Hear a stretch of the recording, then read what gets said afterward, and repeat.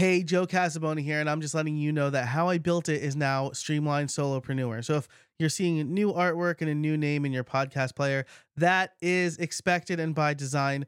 The new name better reflects the mission and really what has been the mission of this show for the last few years, and I'm really excited about it.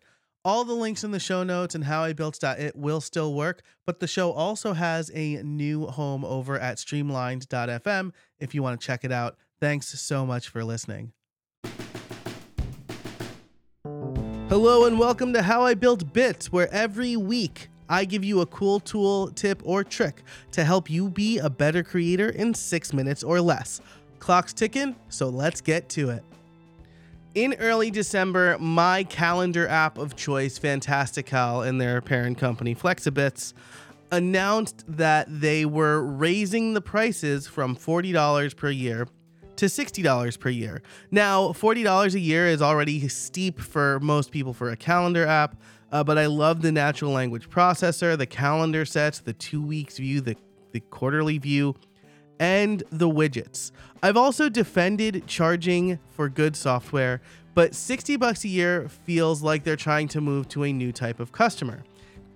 For example, they've added some scheduling features that maybe are supposed to compete with Calendly, but definitely don't.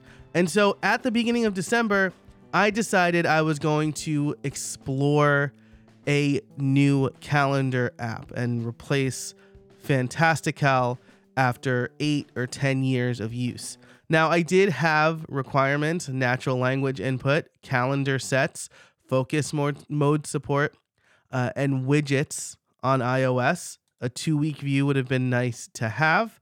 And then I looked at things like Apple's native calendar, BusyCal, Outlook. I checked out things like Cron. But in the end, I decided that I was sticking with Fantastical. After testing BusyCal, Cron, and Calendar 366, as well as several others, nothing came close to Fantastical. And while BusyCal came closest, I kind of hate the way you input new events, especially the time selection. Cron doesn't support Apple Calendar. None of them have an Excel widget, let alone widgets comparable to Fantastical's. And I'll keep testing Cron.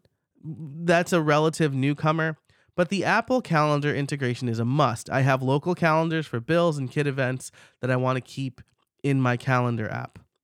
So I think it's safe to say that the amount of time I've put into trying other apps has justified the $60 a year cost for Fantastical.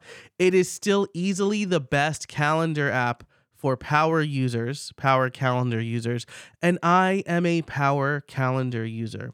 I live and die by my calendar. My wife knows that calendar events are my love language, and that if something doesn't exist on my calendar, it may as well not exist at all. So as I look at my second screen, which is dedicated to Fantastical in the 2-week view with the carefully curated calendar sets based on my focus mode, I know that $60 a year is a pittance compared to the amount of time and satisfaction that Fantastical brings me. Thanks so much for listening to this episode of How I Built Bits. You can get all the bits over at howibuilt.it/bits. That's howibuilt.it/BITS, or wherever you listen to podcasts.